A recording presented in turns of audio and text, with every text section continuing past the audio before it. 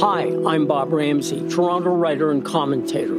Twice a week, I offer my take on the world, from craven politics and unchecked ambition to secret sauces, bitter loss, and fist-pumping redemption. They're stories to live by. Quirky, high-style, tear-jerking, funny ha-ha, sometimes funny peculiar. My tales don't walk down the sidewalk and browse in the windows. They sneak into alleyways and come out onto different worlds.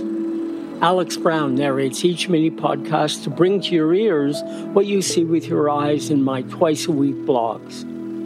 And now, today's episode of Ramsay Writes. Addictive Overwork, written by Bob Ramsay. What are high performers going to do now that addictive overwork is losing its allure?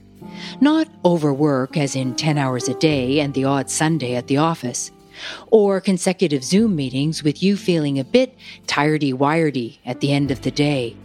I mean apex predator overwork, the kind that young doctors, lawyers, and investment bankers endure as a rite of passage.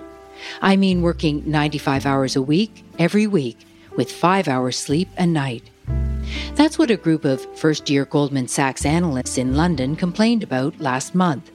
They all claimed this regimen was taking a toll on their physical and mental health, with 3/4 of them saying they are victims of workplace abuse. Were they fired, terminated with extreme prejudice? Indeed not. As the Financial Times noted, their protest captured the spirit of the moment. A string of banks have since sent memos and published press releases committing to changing the way staff work. What made the protest by Goldman's baby MBAs so effective is that it took the form of a slide deck the firm uses in its client presentations. Both the numbers and the conclusions are crushing. Most of them hit the pillow at 3 a.m., even in COVID times. Most would never recommend that a friend work at Goldman's.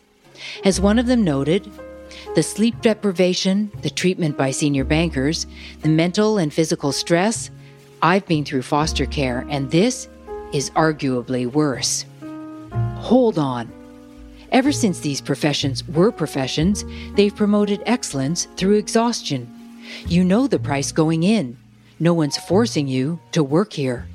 But COVID is changing this most established of protocols to money and power and glory. Forget that lack of sleep is a reliable predictor of poor performance, or this irony that thrives in high-performance cultures. Forget the entrenched stupidity that says, we will do everything to crush you, but if you survive, great for both of us.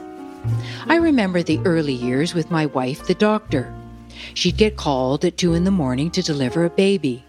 Often, she'd not get back till 7 or 8, when I was just waking up. This would happen 2 or 3 nights a week. The shocking part for me was that I couldn't tell if she'd been up all night or was working on 3 hours sleep. She trained herself not to be tired. She also didn't look tired. If I had 3 hours of sleep or no sleep at all like she did, believe me, you'd know. I'd know too. But someone must have figured out that persistently exhausted, distracted doctors tend to make bad decisions. So today, medical residents are limited, both in how many hours they can work each week and in the length of their shifts. The Goldman Sachs uprising isn't the first one. Back in 2013, a Bank of America intern died of overwork. This led to calls for change, as well as to an episode of the series Industry, now streaming on HBO. But nothing happened. This time, one investment firm is offering free Peloton exercise bikes. Credit Suisse is giving its junior bankers $20,000 bonuses. Others are hiring more staff. In a perverse way, all of this reminds me of the old cartoon. Beatings will continue until morale improves. What could improve both working conditions and productivity is to maximize for a different behavior.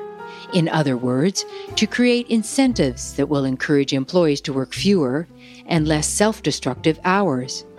We know young investment bankers aren't just motivated by money. In many cases, they're driven by it.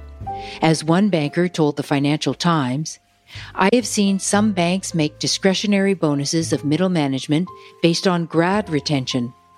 It's the incentives for desk heads and other members of middle management, rather than for senior executives, that matter. In other words, you don't need to throw money at the baby MBAs, but the people they report to, look up to, want to be, and if they do well, will be. Richly and gladly. Today's Ramsay Writes was read by Alex Brown. For more information on Bob Ramsay, his work, and all the other things he does besides writing, go to ramsayinc.com. That's RAMSAYINC.com.